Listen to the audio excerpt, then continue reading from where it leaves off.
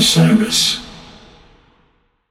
Hi, listeners. I want to tell you about a cause that I'm involved with at Heritage Radio Network. HRN is celebrating its 15th year, and to celebrate, we're deepening our commitment to giving voice to the next generation of food systems storytellers, and we need your help. Our internship and fellowship programs help activate new possibilities for underrepresented and underestimated young people through experiential journalism, audio engineering, and production training. Through these unique programs, HRN helps food equity stewards build essential workforce readiness skills that expand their potential and foster economic mobility. Please consider supporting these critical programs. And with a minimum donation, you can be entered to win a dinner for two at an amazing restaurant in one of 8 cities and tickets to a concert at a great venue in one of those cities. We have incredible partners across the country who have donated, as they also share our passion for helping to educate the next generation of food systems storytellers. Check out heritageradionetwork.org/15 to donate and enter to win today. That's heritageradionetwork.org/15 to donate and enter to win today. And make sure you donate before March 31st. Thank you. Hey everyone, it's Cam Hurt, host of the Best Show Ever podcast, and we have got a second season coming out very soon that I am very excited about.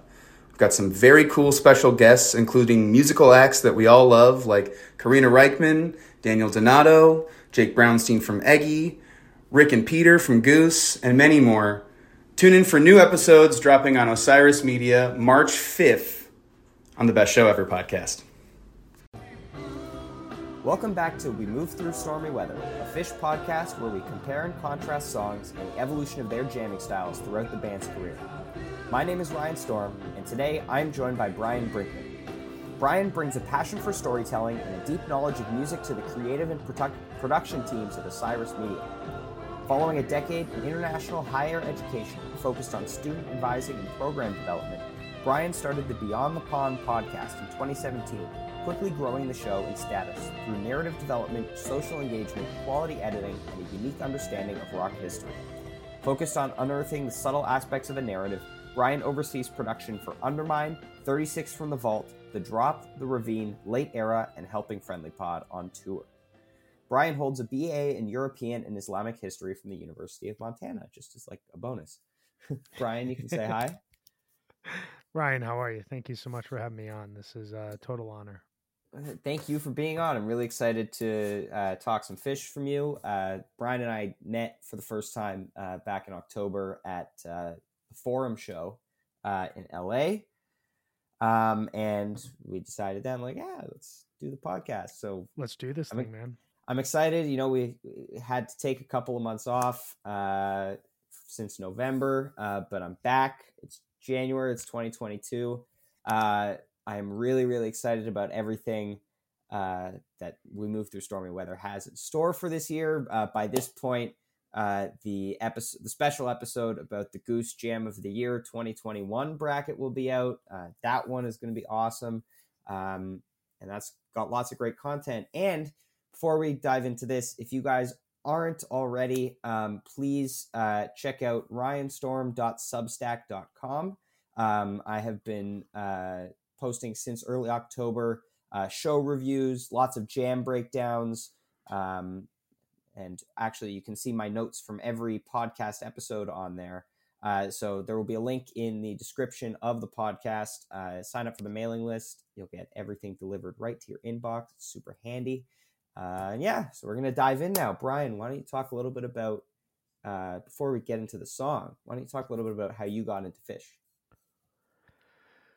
So I like to think about how I got into Fish kind of as this discovery that both I made and other people made for me that kind of intertwined in a crossroads of my life when I had learned a ton about classic rock.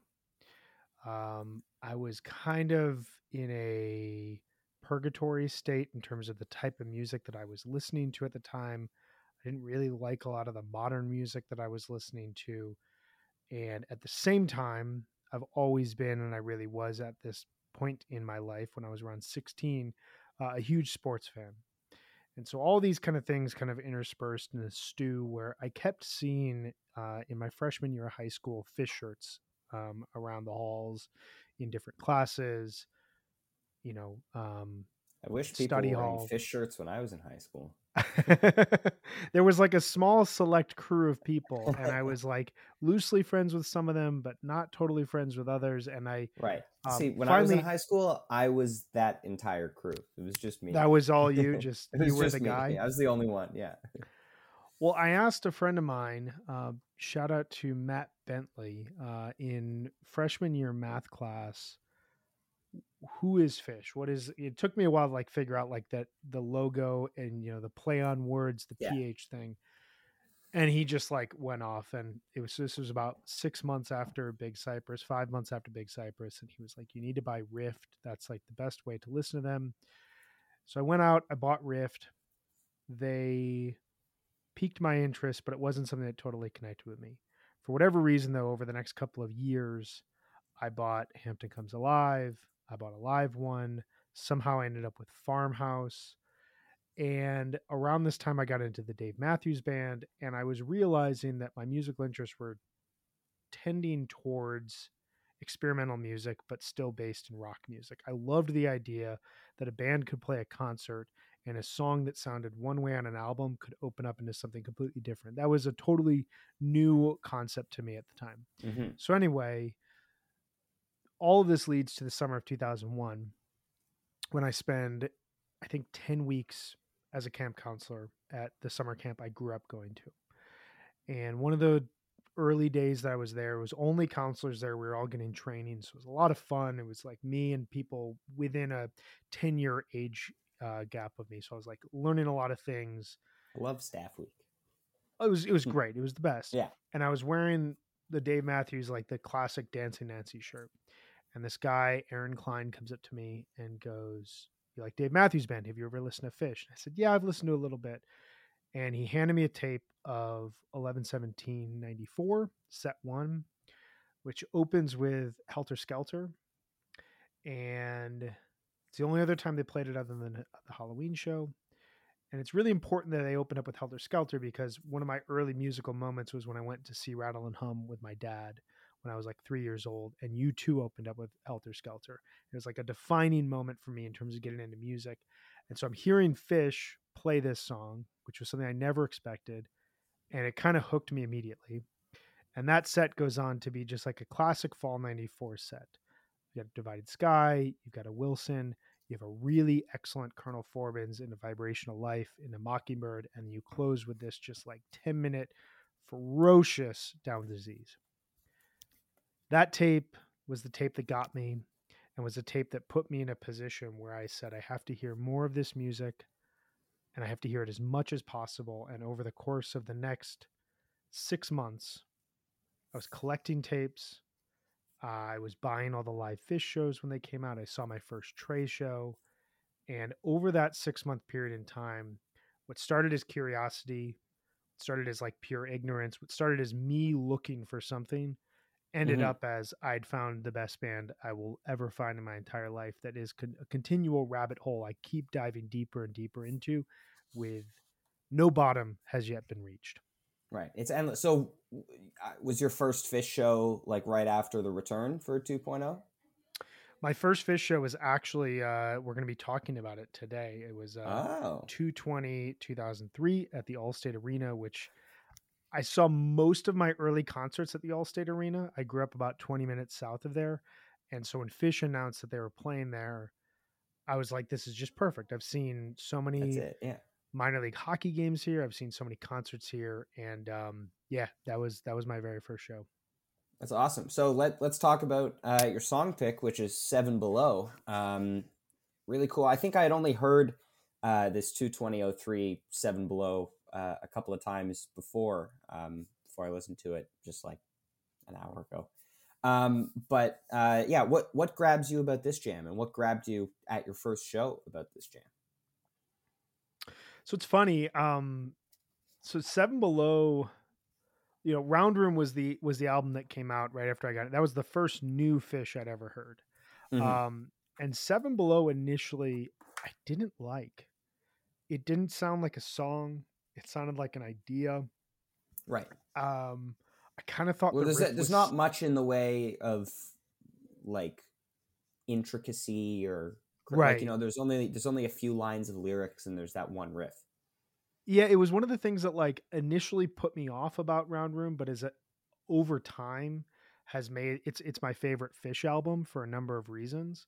And Okay, one of yeah. them is that a lot of the songs sound like sketches and sound like an idea that's really just a leaping off point for a jam. And Seven Below, Waves, 46 Days to a certain extent, although that's a little bit more of a song proper.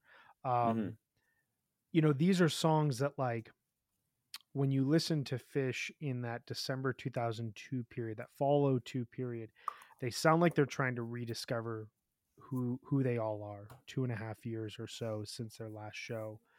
And Seven Below to me, as I've evolved with this song and as I've come to love the song, and it's one of my favorite Fish songs to see live, really sounds like that reconnection period where what is Fish ultimately? They're a riff, they're a groove, and they're a jumping off point for a jam. And Seven Right. Below is perfect about that. So that first show I saw, there were 4 or 5 Round Room songs played, which again, in the moment, I didn't love because this is my first Fish show. I want to hear Mike's song. The I want to hear hits. You Enjoy Myself. I want to hear like Right. the Fish songs I've like, grown up with, or I've like gotten into the band because of, not all this new material. Now, I'm going to pause because I know that certain members of your audience are probably like howling at their headphones right now, wondering like, did I hate this show? It's a very, it's a truly 2.0 show. I have come to love this show and I've come to love the approach the band It's gave. a great show. It's a really great show. It's a very deep, heavy jamming Yeah. show.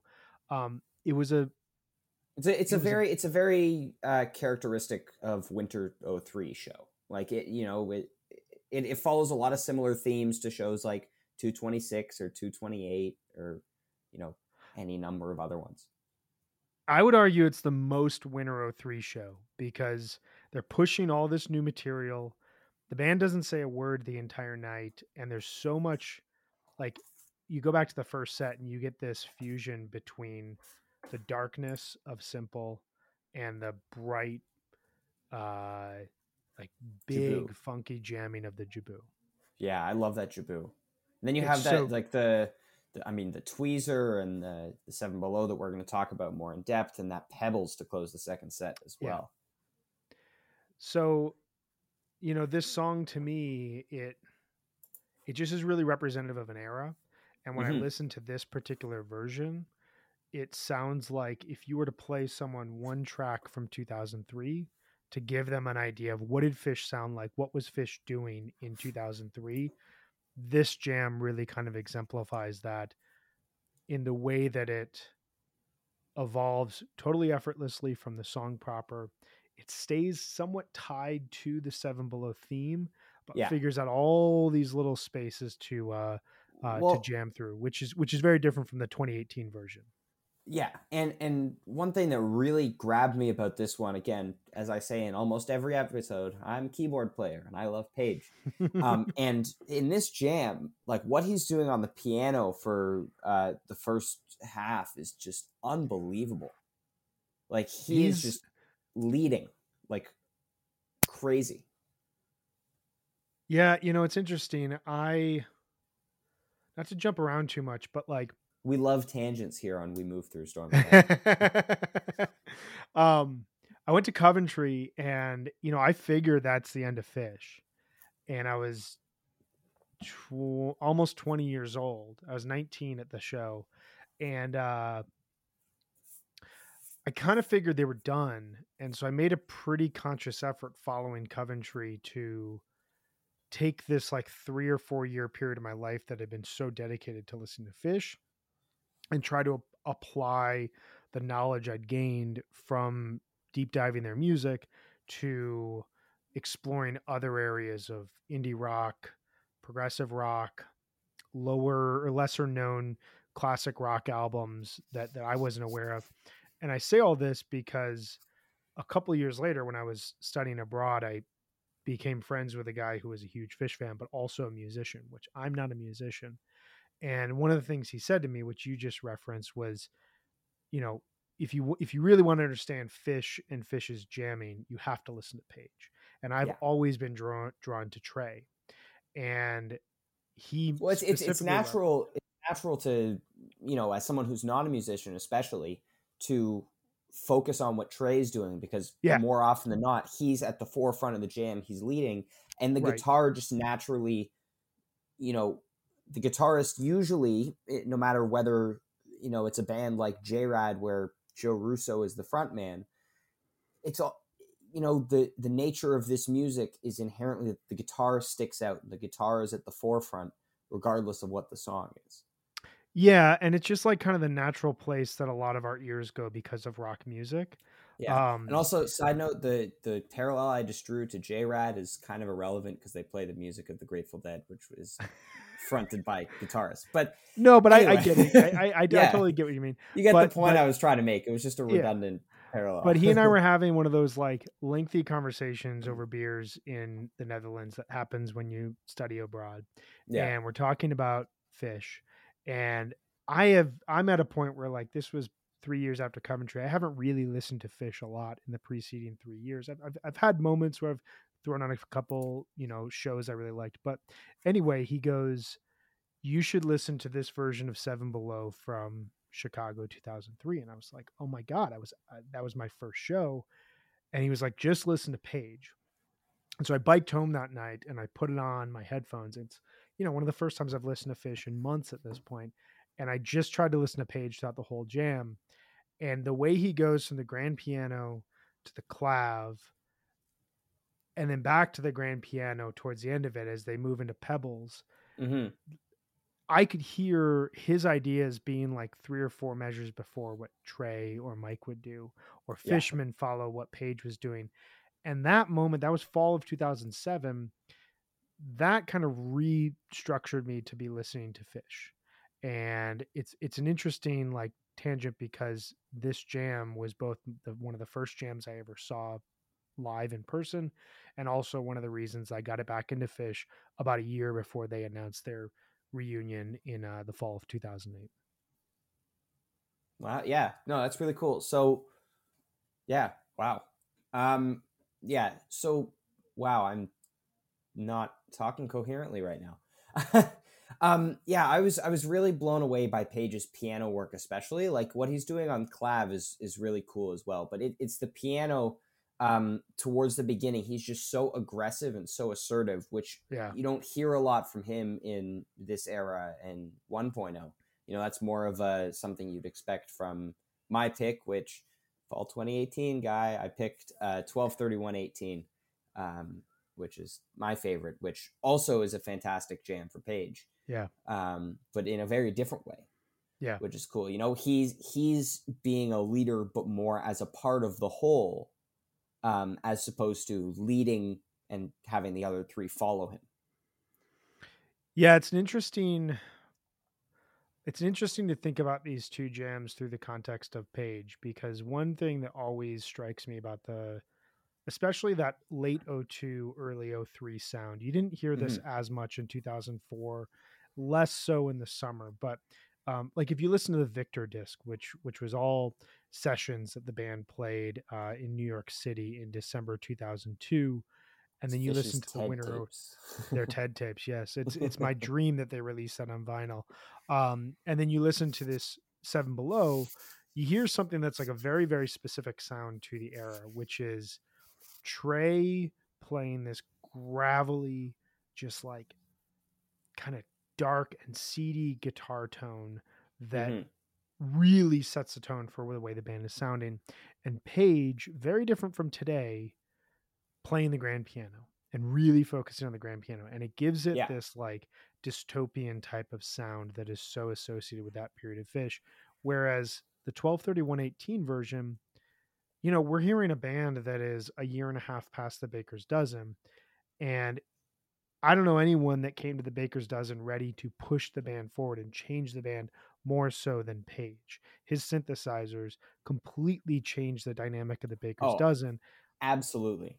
and then they come back in 2018, and especially that fall and New Year's Eve run, his synthesizers have suddenly pushed Trey to evolve in a way that we hear some of the best Trey that we've heard in probably 3 or 4 years during the fall of 2018 and the Yes. New Year's And, Eve run of and 2018. and before people get all up in arms about how Trey was actually playing terribly in fall 2018, his improvisational playing in fall 2018 is among the best I've heard. His playing of composed sections in fall 2018, as evidenced by my first 2 notes of I made on 12/31/18, being right on cue, Trey botches the melody, and Trey botches it again. I don't think that sentence came out coherently, but I think my point got across. No. I get it. It's fall 2017, 2018, and I guess you could even throw in there 2019 Trey is really interesting because you have this dichotomy of a guy who has completely rediscovered how to express himself through improvisation, which for a long time in early 3.0 he had a really hard time with. I mean, I will champion like 2009's, like August 2009 jams forever, but there's a lot of focus on like these very quick atmospheric sounds, which the band couldn't really do anything with in their jams. Are not like the highest of quality. By the time you get to fall 18, his ideas are almost limitless, and the idea in his head to the playing from an improvisational standpoint is, I mean, I would argue fall 2018 is the last best tour prior to 2021. Just in terms of the creativity. But yes, his overall playing lacked tightness. And I think part of that is he's so focused on improvisational music, but he's also writing like 45 songs a year, which at really this time I think at this time, right after this run would have been, I think, when they recorded Ghosts of the Forest, because it was in rehearsals. No. They recorded Ghosts of the Forest earlier in 2018 because that was for Between Me and My Mind. But he went right into rehearsals for Ghosts of the Forest after the New Year's run of 2018. I remember it had been announced. That would make sense. And then like on January 1st, there were like Instagrams of him and Fishman already rehearsing. So I think, because Ghost of the Forest was spring 2019. Yeah. So they would have recorded the album earlier that summer. Yeah. And I think, talking about his playing, like obviously fall 2018 being the last best tour before 2021 happened is for sure. Like, the improvisation in 2019 is still developing further than it was in 2017 and 18. But in 2019, they lost some of the fire that they had in 17 and 18. I think, as much as messy as the Type 1 play was in much of 2018, there's still so much energy to it in a lot of places. Like if you listen to versions of Sand, like his solos may not be as intricate or as many notes as they usually are, but there's just so much energy in it. In 2019, a lot of the Type 1 playing just seems lifeless to me. And, I didn't really say that as much at the time, but I find it hard to listen back to like a random MoMA dance from 2019. Like one that I can pull off the top of my head, I think is like the one from July 9th at Mohegan.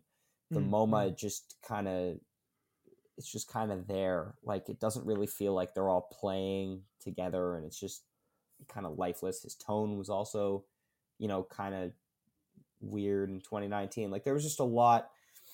It was a very transitional year. I think 2019 needed to happen to get to 2021.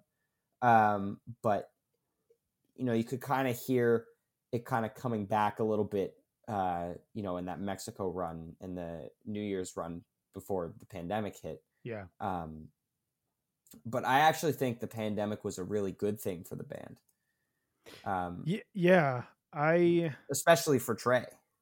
Yeah, I tend to think of 2019, and there's really no other way to think of it because the pandemic came and we don't have another year to, compare it to. But I tend to think of 2019 as really the end of the 3.0 experiment. And Mm-hmm. it's this point where, and it's a challenge of where Fish continues to be today, but I think that they did a better job of working through this in 2021. But there's so much energy and creativity still to this day around new songs and around communicating as songwriters. And, I think that 2019, you see a band that has debuted 2 full albums of material into their rotation. 2 full albums, but you also have to remember that like Big Boat comes out in October of 2016. Those songs get played pretty thoroughly in the fall of 2016. Yeah. But then a lot of those songs are shelved until the third set of New Year's Eve 2016. A lot of those songs aren't played throughout that run, which you would expect that run to have like a highlight version of, 1 or 2 songs. I think they're saving it for the gag set though. Like they were saving that for Right. So the they big saved it boat for that set with the third set. horns and everything. Right. But then 2017, you have this really weird thing where like Big Boat almost gets shelved as an album. Many would say was a rightly good idea. so. Yeah. It was a very good idea. But like you play these 13 shows at Madison Square Garden, you're not going to repeat any songs. So none of these Big Boat songs go into the rotation in 2020 or in 2017. So a lot of these songs are still like relatively untested songs going Mhm. into 2018, 2019. And so 2019, you have like 40 new Fish songs that have been written in the previous 36 months. And they all we need to figure out where they fit. Plus, you have a new song like Mercury, relatively new in 2018, 4 or 5 years old at that point, that is stretching its legs, and so they want to play that song every couple of shows. You have Ruby Waves that wants to stretch its legs almost from the get-go, and obviously the Alpine Valley version I was at the debut version in Toronto and remember being really like, good whoa, version. like it packs a punch. It's 9 minutes, but it packs a serious punch. And I think, songs like Mercury, I think people by 2018 were already warmed up to as a song as well. And even in 2015, when it debuted, they weren't sure where to put it. And it kind of had a few years of just kind of sitting in flux. But I think people are more responsive positively to a song like Mercury being debuted than like, a song like, I don't know, I'm going to pick a Ghost of the Forest song or a Cast of Vax song, because Mercury has the jam potential that eventually gets shown. These Cast of Vax songs that have so much jam potential, and for the most part, the Ghost of the Forest songs outside of Ruby Waves, obviously, haven't really been explored to their fullest potential. Like, we haven't had a 20-minute We Are Come to Outlive Our Brains somehow. Right. There have only been like a handful of examples of Cast of Vax songs getting jammed out. And one thing that's interesting that just occurred to me is when they debuted Chilling Thrilling for Halloween 2014, they started incorporating those songs into set lists almost immediately. But they kind of fit, I think, where they put them. And Martian Monster obviously is the one with the greatest longevity. And 2021, we really saw a reduction in the number of Chilling Thrilling songs in the rotation. Like it was just Martian Monster, I think, until the fall. Yeah, I think you're right. I'm wrong. I may be wrong. I don't remember if there was a Your Pet Cat during the summer. Well, maybe there was one at Deer Creek. Now that I'm thinking, but there was also Santos was being played way more frequently than any of the other Cast of Vax songs. So yeah, I think they've really looked at the placement. I kind of skipped ahead here, but they've looked at the placement over time, and 2019 was just one of those years where they decided to go all out with these songs and just throw them at the wall. And they also happened to be songs that Trey really wanted to play all the time. So they ended up getting Trey DHD ripcorded out of jams. Yeah, I think as well, like, if you go back to the Chilling Thrilling stuff, like at that point, Wingsuit comes along, but prior to Wingsuit, they weren't really debuting songs post Joy. You get Yeah. Steam in 2011. You get a Halfway to the few other Moon. Halfway to the Moon, but like these are A songs couple that of are a like couple of Mike songs that are like one a couple of off. Mike songs, but Dr. these aren't Gable. songs that like Dr. Gable, that like fully impact the rotation. A lot of them just don't Right. stick, or a lot of them are like fairly rare. Um, Wingsuit really kind of showcases a shift for the band where they're going to try to write actual songs, and they're going to try to write songs that can stand on their own that don't necessarily need to jam. Chilling Thrilling 2014, huge hit within the fan base, and so obviously those songs are littered across 2015. But following that, from 2015 onwards, I mean, we're looking at upwards of 90 Fish songs that have been written Yeah. between 2015 and now that have to be incorporated in the rotation. And to your point, a lot of the Ghost of the Forest songs, and even Caswell Vox to this to a certain extent, seem to have jamming potential, but it also seems like the band really wants to focus on how do we play these songs as best as we can. Right. And the only other thing I would add is 2019 is the first time I really felt like Fish was getting old. And it sounds to me like the most vulnerable year I've ever heard of them. And maybe I this would is just say all the Ghost of the Forest songs, but that is an overhang of the year to me, to my ears, in both a good and bad way. right. To me, I remember thinking fall 2014, listening to some of those shows. Again, I was 14 at the time, but I remember thinking for the first time, like, gee, like Trey sounds like he's like, like a mess. Like, Yeah. I just remember him flubbing a ton during that tour. But, I think Fare Thee Well kind of rescued him there before it, became I also super, tend to super think of prevalent. that tour as like, there's no Halloween album that they could stumble into jams easier than Chilling Thrilling. And you Right. hear it like there's a great version of Harry Hood from San Francisco on that tour where they basically play a Dogs jam. And I Mhm. think that one thing that tends to like challenge them in that tour is that it's very clear they don't want to take their jams towards a Chilling Thrilling jam. And so there's a lot of hesitancy to jam. And on top of that, like, to your point, there's a lot of sloppy playing. 2014 and 2019 in a lot of cases remind me of each other in Yeah. the sense that like summer 2014 they're pushing Fuego harder than they've pushed any album since maybe Oh my Billy God. Breathes. And then 2019, I don't know if they're necessarily pushing Ghost of the Forest, but that's just where Trey is feeling like he wants to play those Ghost of the Forest songs because that's where his mind and his heart is at that moment. Right. And I think 2019 got a lot more maligned at the time than 2014, though, again, grain of salt from my opinion, because in 2014 I wasn't that actively involved in the Fish online community. In 2019 I was.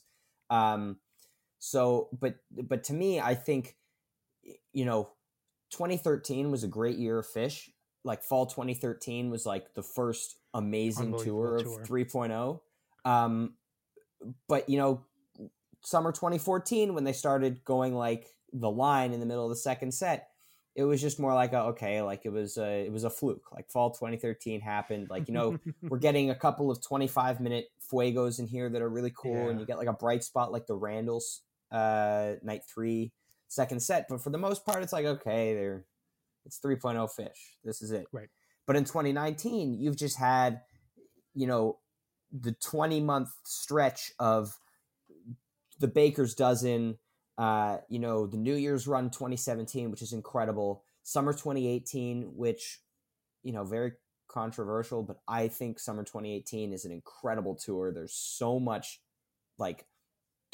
incredible jams. Again, Trey's tone isn't the best and lots of slop, but there's so much good jamming on that tour. Fall 2018 again, and Mexico 2019. That is an incredible 3-night run as well. That's basically part of fall 2018. And so that 20-month stretch just being so good and like so packed with crazy shows and moments, and then you get a year like 2019 that's like, the highs are high, like, the MSG Tweezer and the Alpine Ruby Waves, but the lows are very low, like Charleston night 3. Right. And it's interesting, like all of this kind of around this December 31st, 2018 show, which I've gone back and listened to, I think is one of the stronger recent New Year's shows. I Yeah. feel like since around 2014, 2015, I really like the second set from the 2014 show. But That's a great set. yeah, it's a really good set. But in recent years, I found that the New Year's shows have really been about the gag and less about the music. And it seems as though musically, they're really putting all of their effort into the 28th, 29th, and 30th, especially. And then the 31st is kind of just like, here's some fun fish songs. And we're going to do a really big gag that cost a lot of money and required a lot of production. So that's where Headspace is.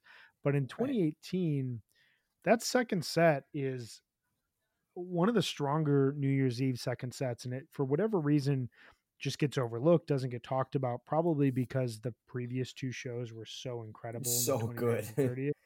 Yeah. But it to me, you got Disease, Farmhouse, Seven Below, Twist, and then I believe then you get the Hood Hood passing passing through through Hood. Hood. Yeah. It's a really fluid second set. It Except showcases the some, Hood passing through Hood wasn't really done properly, and they yeah, bailed out. They bailed out of a Hood jam that was getting really good. But yeah, other than they've that, done like Hood sandwiches, and I don't. I don't like it.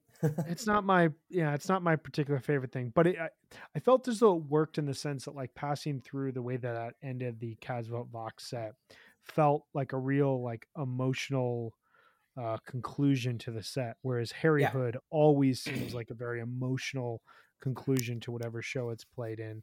But that second set, you hear this classic jam vehicle and Disease, and then this It's a really 2.0 good jam disease too. vehicle. It's a very good Disease. And then this 2.0 jam vehicle that is played way rarer than it should in Seven Below. Both of these versions really showcase the creativity the band is playing with towards the tail end of 2018. And Yeah. that run, you kind of listed it, but like from I mean, I think you could go all of 2018 through Mexico 2019 as just like an incredible hot streak. I think if you wanted to focus it a little bit more, From July 2017 through Mexico 2019, I think. sure. And to be fair, I mean, I would even back that up to the tour finale from summer 2016, where they play Chula Vista, and they play this rockin' show that has nothing in common with the previous 20 Yeah. dates on the tour.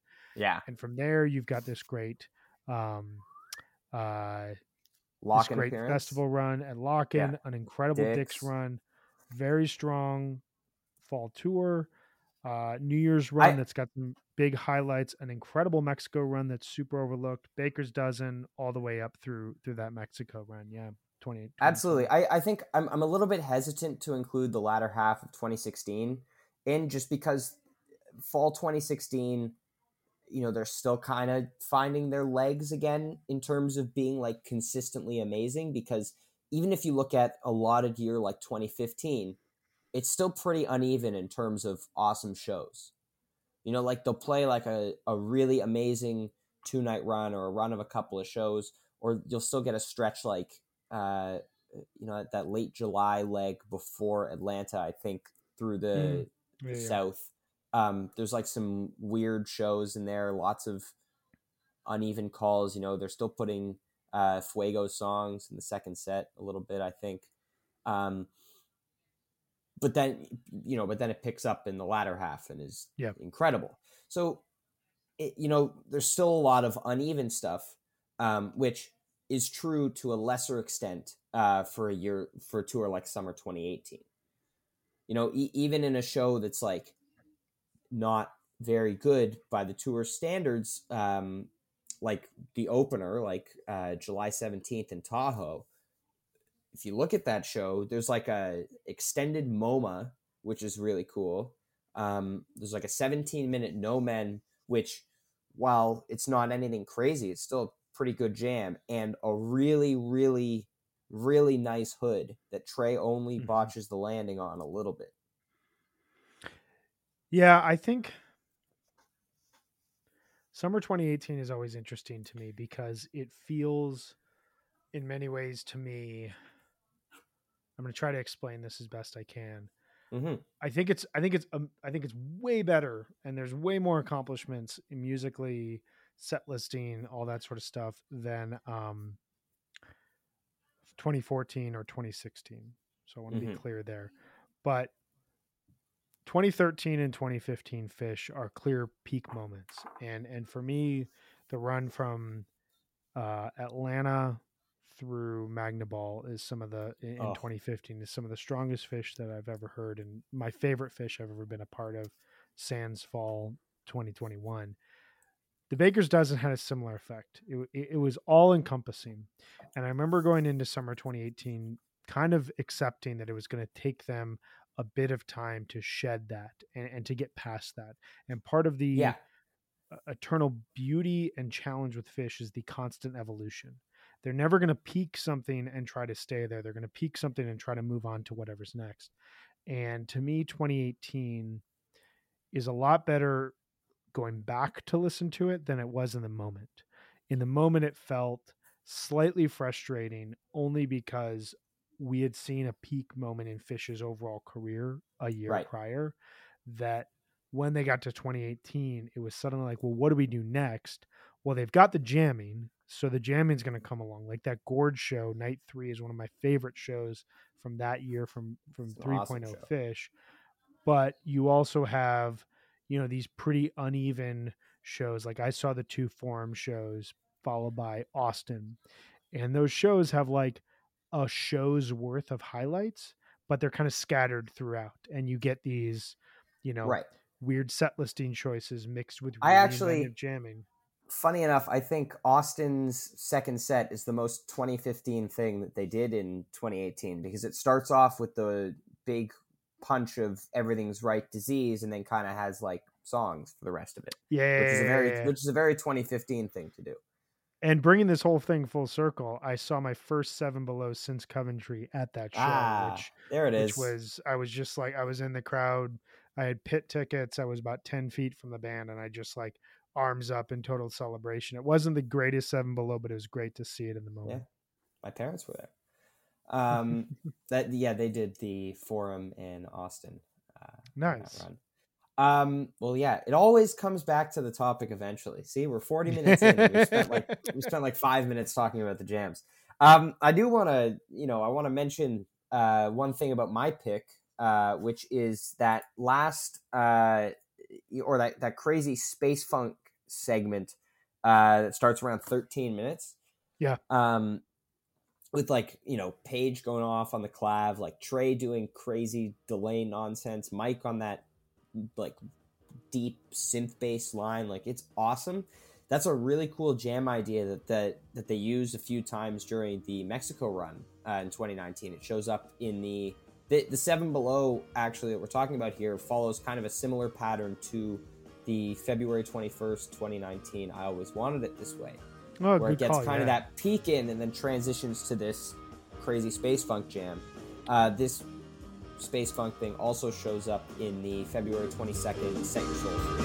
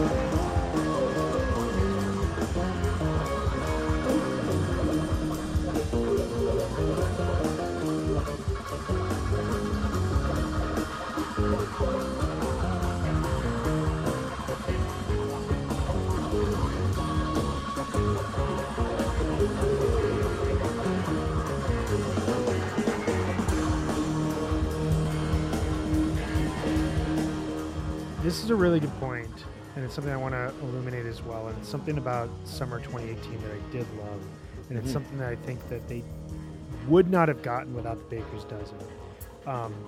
The Baker's Dozen was this moment where any song is on the table, and any song can be jammed, and this is the first time that that's happened really since 2.0. Like, it seems commonplace now, but if you go back to 2017 Fish, there was a lot of tension in the audience about, are they going to ripcord this jam or are they going to let it go? And the Baker's Dozen was really the first time where you could be 15 minutes into a jam and pretty confidently see yourself having another 10 minutes of the jam. And that to me, that's a really special thing. But the one flaw of those jams, now we could nitpick these to death, but the one flaw I always hear of those Baker's Dozen jams is they take a long time getting to the peak, but they all end up peaking, and that's it. And something they really introduced and pushed in summer 2018. Perfect example of this is the August 3rd, 2018 Carini, where they would play a jam, they would peak it, and then the final 6 or 7 minutes would be this post-peak jamming, where they take whatever the idea was of the peak and distort it and play against it and play within it. And it almost kind of was a hearkening back to the Hey Hole jamming from summer 93, where like a riff could be a riff, but then Trey would play a riff and then Mike would play it in a little bit more of like a demented way. And then Paige would screw around with it. And then Trey would copy them, but he would twist it around. And the August 4th, 2018 Soul Planet's also a great example of that. A perfect example of it. One of my favorite versions of Soul Planet. And the Seven Below from New Year's Eve really showcases what the band could do at this point, because you have this immediate post jam that sounds like The Wheel. This immediate jam post song that sounds like The Wheel. And then that peaks, and then that kind of crests and goes into this post-peak jamming where this like space funk that you're talking about, which you would hear again absolutely in Mexico, and you wouldn't hear as much in summer 2019, but you would really hear it towards the tail end of 2018. It's just a fascinating part of this Seven Below that when I was re-listening to it, it's a version that almost no one talks about, but it's a version that like really informs what they were going after stylistically at the time. Yeah, definitely. One thing I do want to talk about too is Paige's Rhodes work in this jam. And I would like to take this opportunity to plug that I have t-shirts that support Paige playing the Rhodes. Link in the description of this episode for the We Move Through Stormy Weather merch store. It's pretty cool. Now I forgot what I was going to say after that. Another good version of Seven Below that's really awesome. Not only the numbers show from Vegas this past fall, but also the Baker's Dozen version from the first night. It's the first real awesome Type 2 jam of the run. Totally. And it just hits this like amazingly euphoric peak. Great use of Paige's new at the time Moog Voyager. And sorry, do you want to say something about that? I just remembered what I was going to say before. No, I mean, I agree. That's a great version. So I love that jam. There we go. Okay, so one thing that 2018 has that was also kind of part of why the transition to 2019 was so weird is 2018 has this jagged sound. A lot in part due to Trey's new tone that year. Very high gain, very, very dirty, lots of... It's jagged is the best word to describe it. And so, it's all over this jam. Like even in his solos, it's just like a screaming lead guitar. And then in 2019, Paige's synth also, it's a very aggressive sound a lot of the time, also has kind of a jagged edge to it sometimes.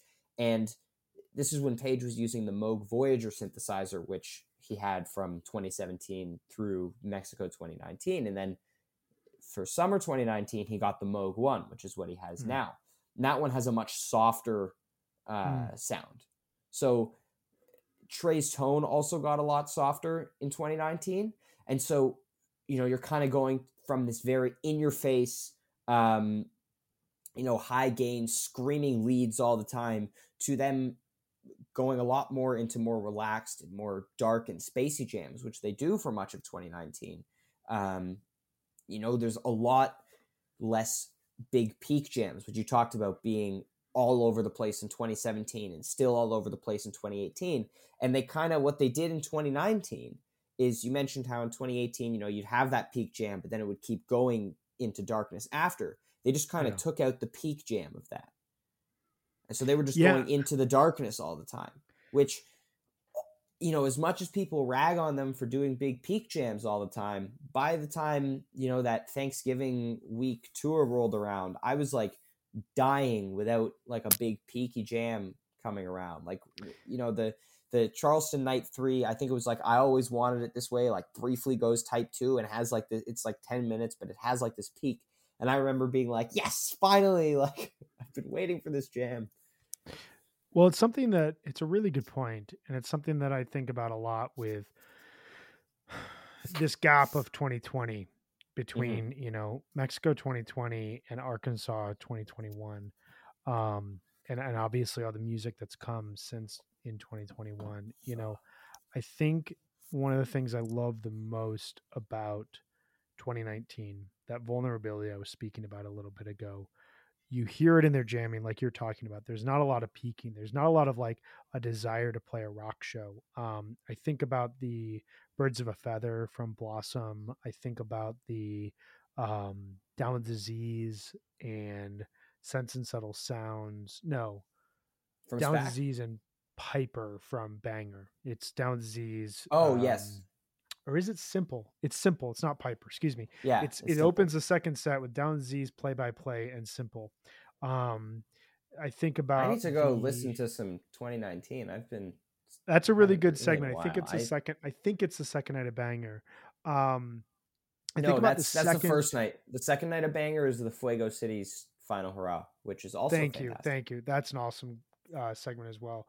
I think about the Mohegan show in full, which feels like such a singular piece of music from note one to the conclusion, and it really feels like they're just like smearing this sound of like experimental vulnerability and aging in music and death in music. Yeah, that's Sea of Stars.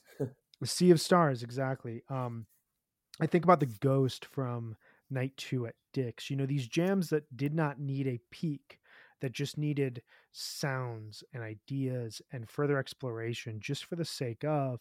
And that's something I really loved about that era. And you hear almost now in 2021 all these lessons of the past 6 or 7 years. 2015 being this return of Trey really being the capable leader and really pushing jams forward with a ton of I think intentionality and 2015, because of that, 2015 is so full of just bliss peak jams because Trey's just enjoying, like, I can play again. Like, I can do this. He's doing it. 2017, what we've talked about with the Bakers Dozen, this like return of extended 25 anything can jamming. happen. Yeah. Anything can happen. 2018, you take that idea and you figure out where's the darkness on the other side. 2019, you hear this band kind of flattening everything out and figuring out like, let's just experiment this segment regardless if this leads to like a narrative peak. And then you get this break, which is a really important break because when they come back, they take all these lessons and they approach 2021 with this renewed vigor because suddenly they've realized once again for the first time in over a decade, we could lose this at a moment's notice. Like this could be gone and we could never play another concert again. So let's play every single show like it's our last.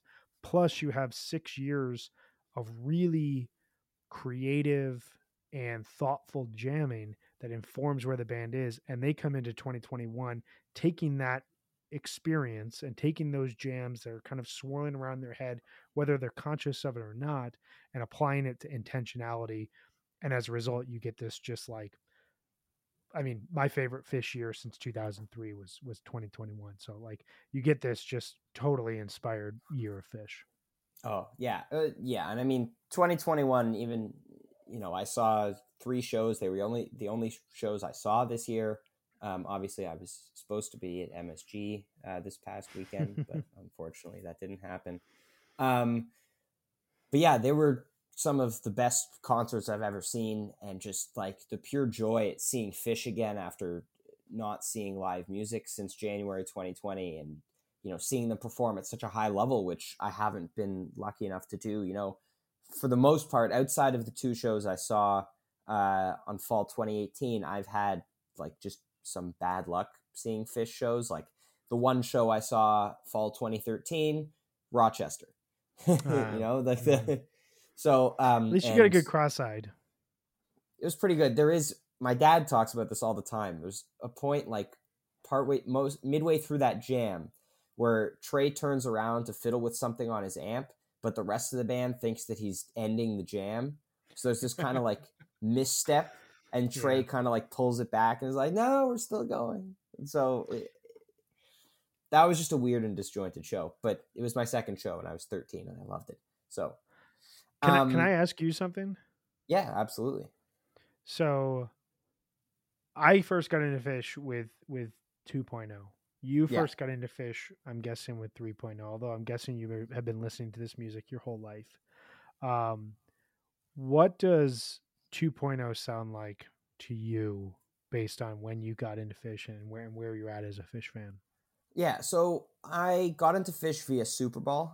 My dad went and then gave me the 3 shows on my iPod, which I started listening to when I was in like grade 5.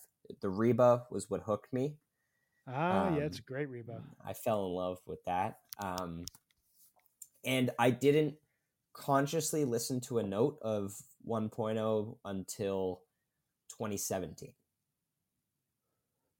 Like I didn't look on the internet for like audience tapes. I just had what was on my iPod, which was Super Bowl, and then I webcasted the New Year's Eve show, so I got that, and then I was my library expanded to like maybe 10 shows, and then in high school, I started high school in 2014, and by this time I was kind of like webcasting a few shows here and there, like not really very many because I go to camp every summer, so I missed the whole summer tour, but I do the New Year's show. And I was pretty much exclusively listening to, just those few years of 3.0. And the only time I've actually ever gotten bored of Fish was in early 2018 when I was exclusively listening to like 2015, 16, and 17 Fish. Yeah. That was it.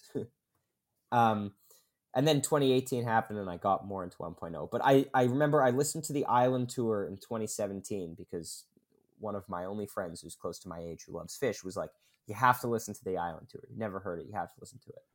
So I listened to it and I was like, this is awesome. I need to hear more. And so I, got more into 1.0. And then I don't remember when I listened to 2.0 for the first time, but I know it was the 22803 Tweezer. Okay. And I just remember it's a very different sound, obviously. It's a lot darker. It's a lot grittier, which at the time I liked because it was late 2018, I believe. So I was, obviously developing my obsession with fall 2018 as it was happening. I just remember also feeling like it was a bit disjointed. Like I'm not a huge fan of like the Oxy jams of later 2003 and 2004.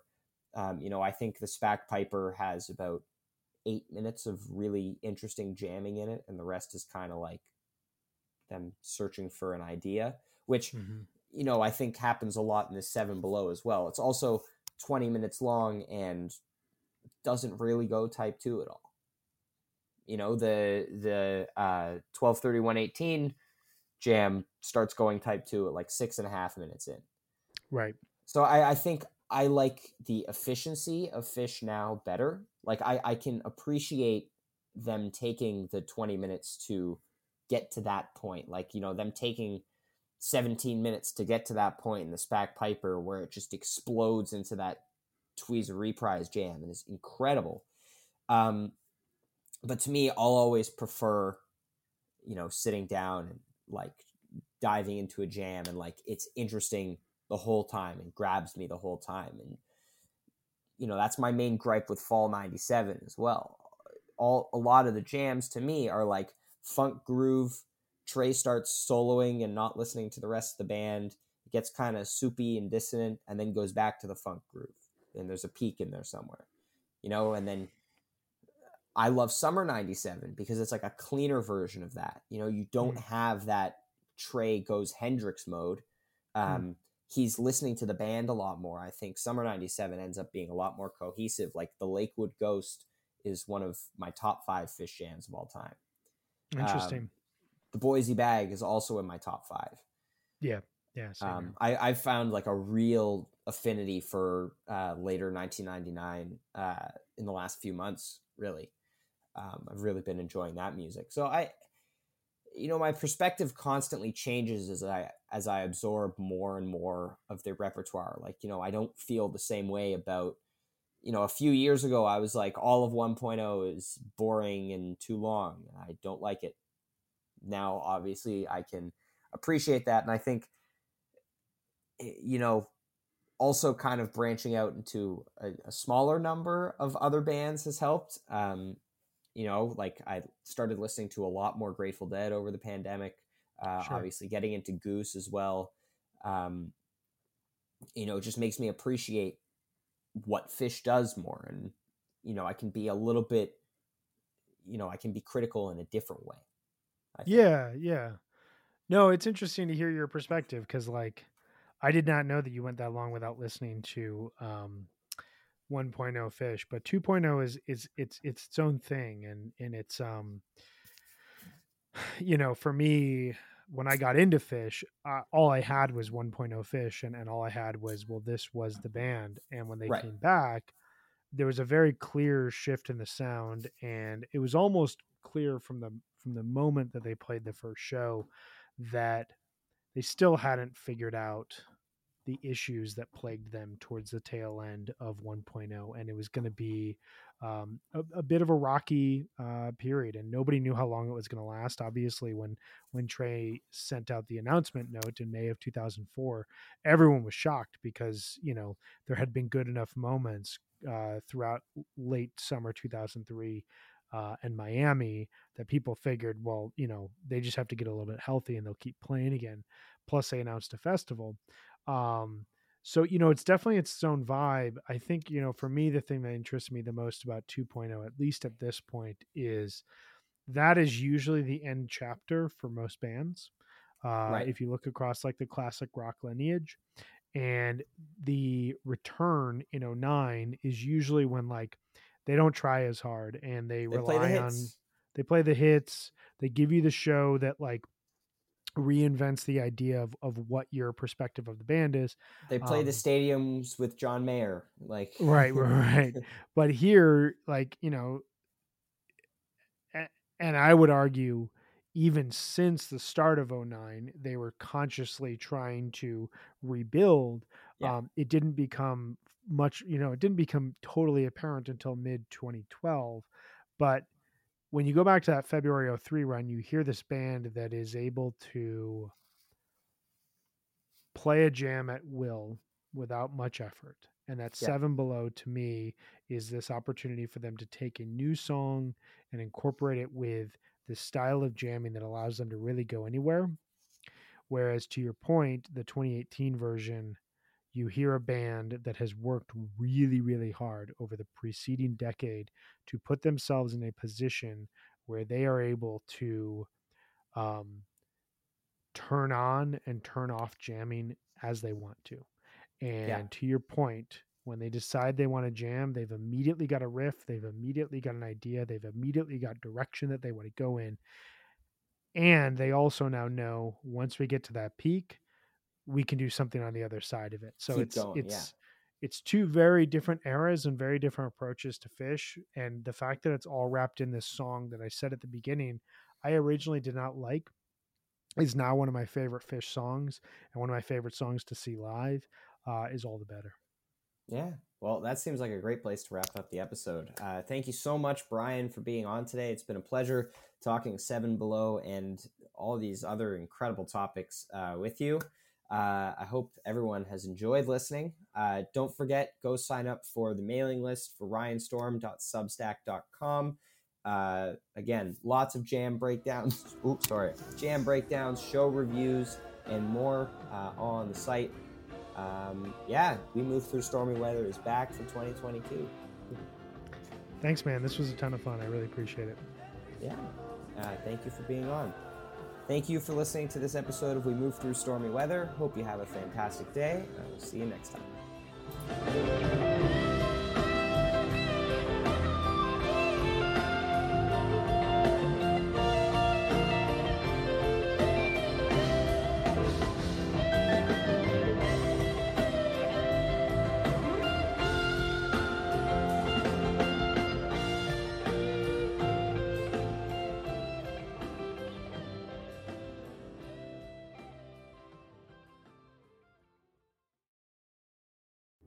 Hi, this is Henry Kay, host of the #1 music history podcast, Rootsland. Come with me on a journey to Kingston, Jamaica, where we explore the world of reggae music and the untold stories of some of the genre's greatest legends. From the ghettos and tenement yards where the music was born, to the island's iconic recording studios. We are so excited to team up with Osiris Media, the leading storyteller in music, because as you'll hear, sometimes the story is the best song. Hello, and welcome to Novel Conversations, a podcast about the world's greatest stories. I'm your host, Frank Lavallo, and for each episode of Novel Conversations, I talk to two readers about one book. And together, we summarize the story for you. We introduce you to the characters, we tell you what happens to them, and we read from the book along the way. So if you love hearing a good story, you're in the right place. Our 9th season is coming this fall. Tune in to hear from some of the all-time great authors, Charles Dickens, Jules Verne, F. Scott Fitzgerald, and more. Subscribe to Novel Conversations wherever you listen to podcasts.